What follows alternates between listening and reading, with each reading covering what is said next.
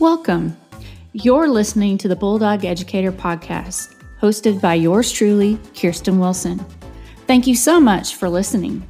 Music created for the Bulldog Educator is by David Galvez. Podcast platform is through Anchor.fm. Hi, and welcome to Season 2, Episode 3, Getting Personal and Real. So if you haven't noticed, I haven't put a podcast out for a few weeks. There's been a lot going on, and so I want to just kind of share this with you. I actually wrote out this podcast about 3 weeks ago and have been sitting on it for a little bit because what I'm about to share with you is something that makes me super vulnerable, and I'm not really excited about that. But I also think it needs to be said because, when you have experiences in your life, sometimes your experience is something somebody else needs to hear about. And so I'm just going to get started with this, but please know that what I'm sharing with you is something really super vulnerable and personal. And I hope that you'll hold that with kindness and tenderness and gentleness as I share this with you. So you all know there's been a lot of talk about self-care with educators since the beginning of the pandemic. It's kind of like the new buzz phrase. And I know that some teachers, when they hear the word self-care, they want to roll their eyes in the back of their head and say, get real. So they've also heard about completing the stress cycle, taking care of yourself so you can take care of others, and so on. And I'm always the first to tell my family and friends and team, take care of you. However, I'm the first to pick up their things so that they can. And so that puts me in a bad spot. I recently had a huge wake-up call. And like I said before, this is super vulnerable, what I'm about to share. So please know that I'm not sharing for sympathy or for shock. I'm really sharing because I want somebody else to hear my story, and maybe they'll hear my story before they're in the spot that I'm in, or I was. I was pushing, ignoring my body screaming I'm tired, and telling me that there was no more gas in the tank. And so my body took over. I was at a photo shoot after fighting the worst migraine I've ever had, as far as I can remember. And while I was getting ready for that photo shoot, I passed out. Paramedics and all were called. Now, this is something in my younger years, the passing out part did fairly frequently. I've been examined by medical professionals with no conclusive diagnosis. And in every situation when this happened, it was a combination of lack of sleep, stress, and just not paying attention to the signals my body was sending that it needed a break. So I shared this in hope that I can help someone else. So what has happened since? And I'll be honest, in the last few weeks, I'm still trying to work on this. I've realized that it's hard for me to know when I'm neglecting myself. That means getting the sleep that I need, taking care of myself. My childhood, I was taught to power through. I also had a lot of trauma in my house, and my needs were not met. I was neglected and modeled what needs of a woman were not important. And if you were sick in my childhood home as the mom, you still got up and took care of everyone and everything. I thought that was being a good person. It was not. It was neglect to my own needs.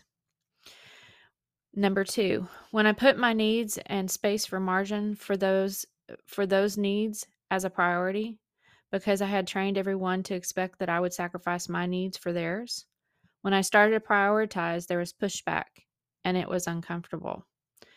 I didn't like the uncomfortable, and so I would revert back to their needs, giving up myself as a priority. And I have had to, the last few weeks, teach myself to be okay with the uncomfortable. Whether we acknowledge it or not, when we set margins or space for ourselves and we don't take on other people's things, those other people that have gotten used to us taking on those other things, they have to take them back, and they don't want to.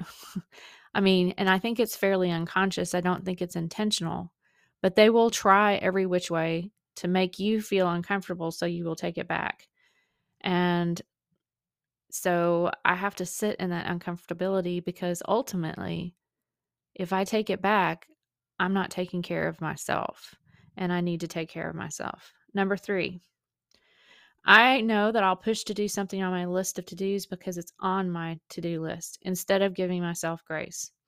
For example, I walk every day of the week, 3 miles Monday through Friday, and 5 miles on Saturday, and 5 miles on Sunday. I do it even when I don't feel well. Remember that model of neglect? So I'm going to need to learn to give myself that grace. And when I don't feel well, letting myself know that it's okay, that I have permission not to walk on that day.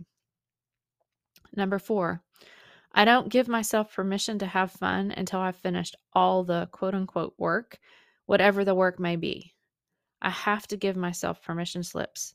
Much like Brené Brown talks about writing herself permission slips to be and do certain things that she would have held back otherwise due to shame, I have to write myself the permission slips and not just think them.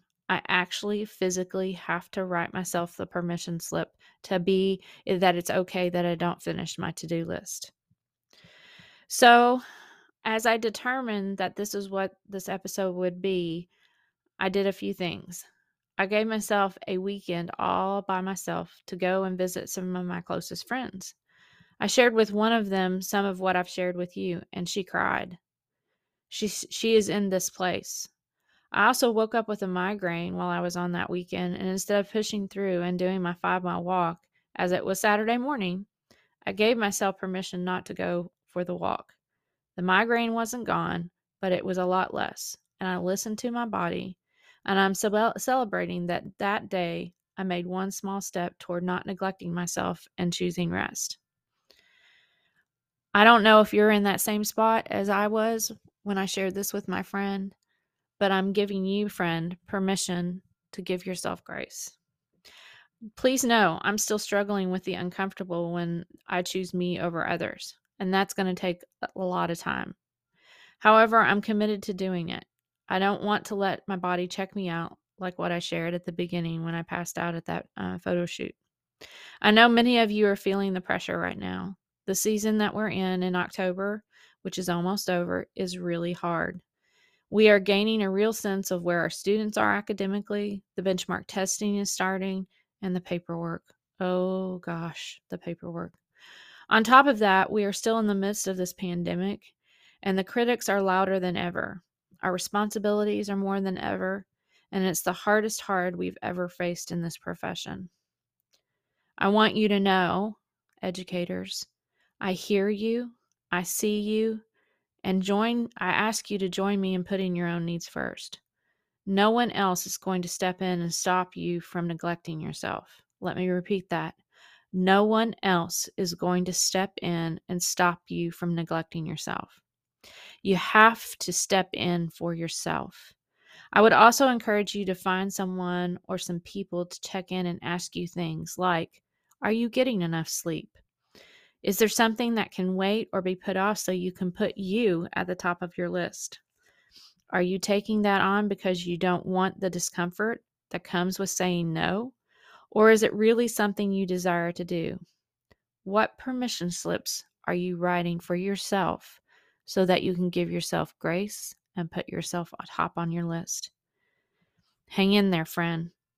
It is okay to not be okay. Just don't do it alone. This is Kirsten Wilson, the Bulldog Educator, signing off. Please follow me on the Bulldog Educator as the Bulldog EDU on Facebook, Twitter, and Instagram. I hope you all have a wonderful day, and I hope you have an opportunity to take a moment for yourself. Thank you. Thank you for listening to another episode of the Bulldog Educator, hosted by yours truly, Kirsten Wilson.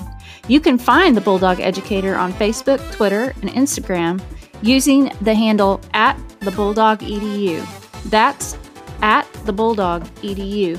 You can also find us and content related to education and this podcast on our blog at thebulldog.edu.org.